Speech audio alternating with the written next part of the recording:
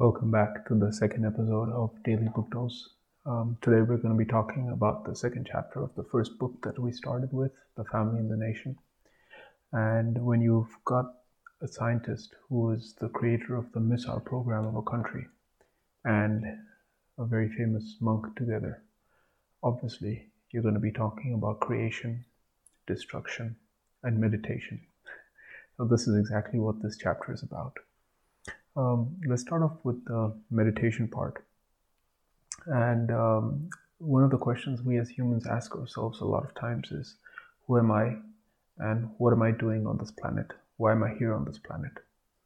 Well, the universe itself may not have any goals, but people certainly do. That's a statement from the book, which I thought was really cool. Like, we ask ourselves why we're here. Maybe that's an answer that we have to figure out while we're here.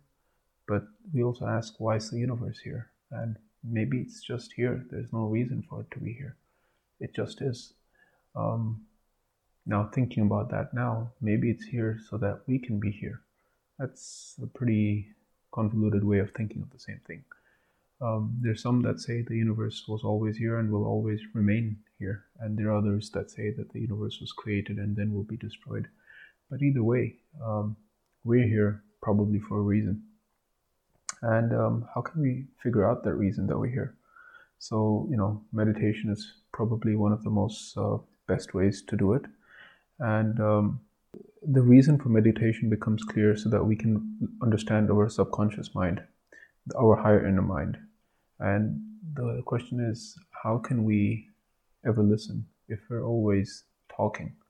And one of the things with meditation is probably that, we start listening, or we start understanding, and we actually do stop talking. After all, every time we do make a thought, we're taking something which might become a living force. So, if we're creating and putting out in the universe, how can we bring in from the universe and actually understand our own thoughts?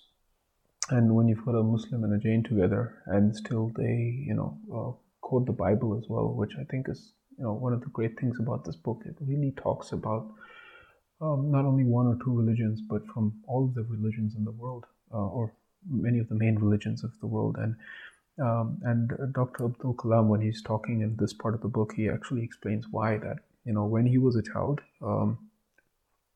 his father was an imam, and many times in his home, there would be discussions with his father, an imam, a Hindu priest, and a Christian priest, and together they would really just talk together and find solutions.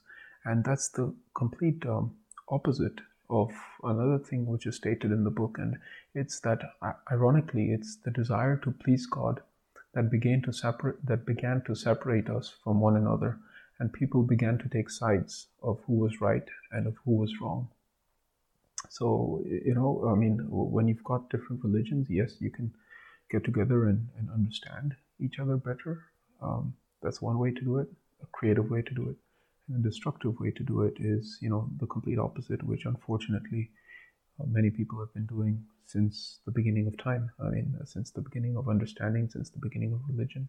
There's another famous quote that ever since religion has done more than anything else to divide and conquer human beings. So, there's two ways of seeing the same thing. And Abdul Kalam talks about, in his childhood, the positivity of the different religions and the different perspectives getting together, understanding and finding solutions for humanity. Blessed is the man who walks not in the counsel of the wicked, nor stands in the way of the sinners, or sits in the seats of the scoffers, but his delights are in the law of the Lord, and on this law he meditates day and night. He's like a tree planted by the streams of water that yields its fruit in season and to do not wither. In all that he does, he prospers. From Plasm 113. So, the importance of meditation, the importance of thinking, and not talking. After all, when you talk, and when you put out your thoughts in the world, they take a power of its own, which could destroy rather than create. So, like we all have a purpose in this world. We all have a goal, but the universe itself probably does not. And one of the questions that we should try in this lifetime to answer is, who are we and what are we doing on this planet? That's a easy question to ask, but a difficult one to answer. The most difficult journey, after all, is the one within. And this is actually asking us really to take that journey within ourselves. And when we're questioning why we are here on this universe, or why we are here on this world, we shouldn't lose sight of the fact that it is quite probable that a man's technical and industrial progress will reach a point when he may destroy himself, and alongside all his achievements in science and technology, his books, his learning, and his civilization. We have the power to create so much, and with that power of creation, we also have the flip side, the power of destruction. And if it goes unlimited, unchecked, unscathed, it can reach such a point where it's going to destroy us all. We've had this ever since the nuclear age, the age that we're in. At a click of a button, the whole world can be finished. So we have this more now than we did before. But the human race has destroyed so much in this world also. Now we've got the power of total destruction, but so far we have destroyed ever since we've started living.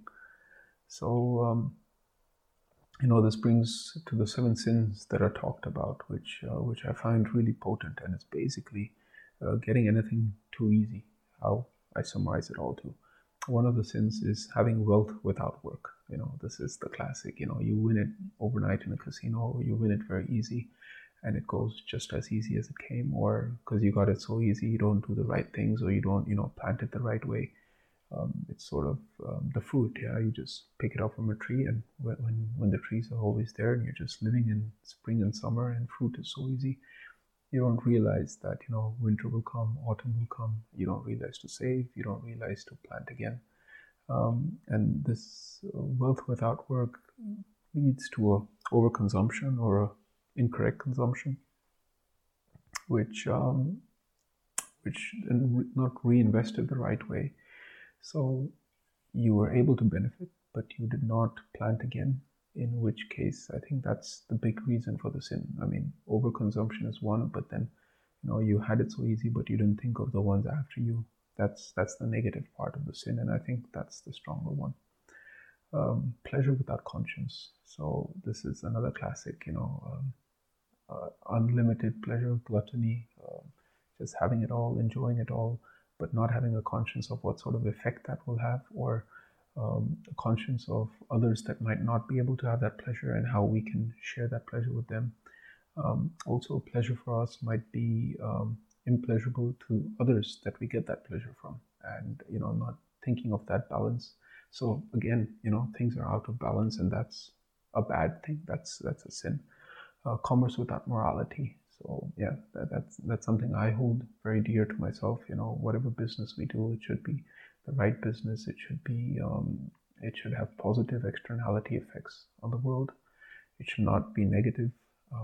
It should create, not destroy. So morality is very important in business. After all, it's business is. There's good business and bad business, and we can make the choice. Sometimes one is easier than the other, but in the long term, morality, that's the one that you actually do want to invest in. That's the sort of business that you do want to invest in. Worship without sacrifice. This is one I don't fully understand yet. You can have probably worship without sacrifice. So by sacrifice, it's probably mental sacrifice of being ready to give up something that we have right now so that we can have something later. But that's not one that I completely got my hand around. Politics without principles. So yeah, this is a big one. I mean, but then also politics with principles. Politics is negative by itself anyway. So what sort of politics is with principles? Maybe politics is more like governance or ruling rather than scheming or scheming. So principles is important when ruling. Like it's I think more important than the rule is the principles, and they should be very sound principles at all time. Knowledge without character. So this is where I think you've got destruction, right? You've got knowledge is the power of creation, but if you don't have character to channel it the right way, to use it the right way, it comes down to destruction. So again, it's the balance between creation and destruction, and making sure you're creating with the knowledge that you have and not leading it down to destruction. And science without humanity, that's the other one. Creation and destruction. Science can create, but if you don't have humanity, if you don't have humility, it can destroy as well. So, having the power of creation, using it for creation, and ensuring there's no destruction, that's a big thing to watch out. So, a society and a culture free of these sins, or in balance of both of these things, is a society without violence. So basically, it comes down to being non-violent, really understanding things from the other perspective, and understanding it from the other person's shoes, and feeling for them as well. All of these comes down to feeling and thinking of the other side of the coin at all times. All of these sins, all of these rules, all of these principles should really be considered in the light of the thinking behind them. The actions themselves are not alone positive or not alone negative. It's actually the thinking and the rules and the principles behind them that tell us whether it's positive or negative. And these rules are designed to make us think and behave in ways that we may not naturally be inclined to. So what is always right is not what always comes naturally to us, and this is the monkey brain and the human brain, or the brain and the higher soul, or whatever you want to call it.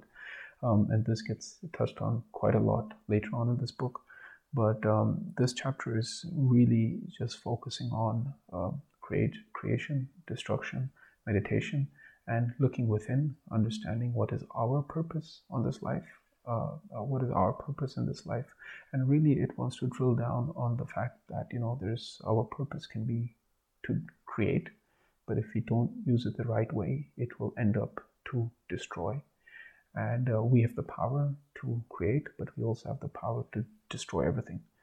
And in order to have this balance, probably asking ourselves, questioning ourselves, meditating, sitting down and really understanding what this universe has to offer, what our role is in this universe, is probably extremely crucial.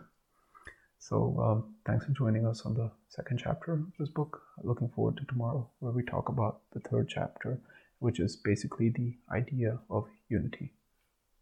Thanks.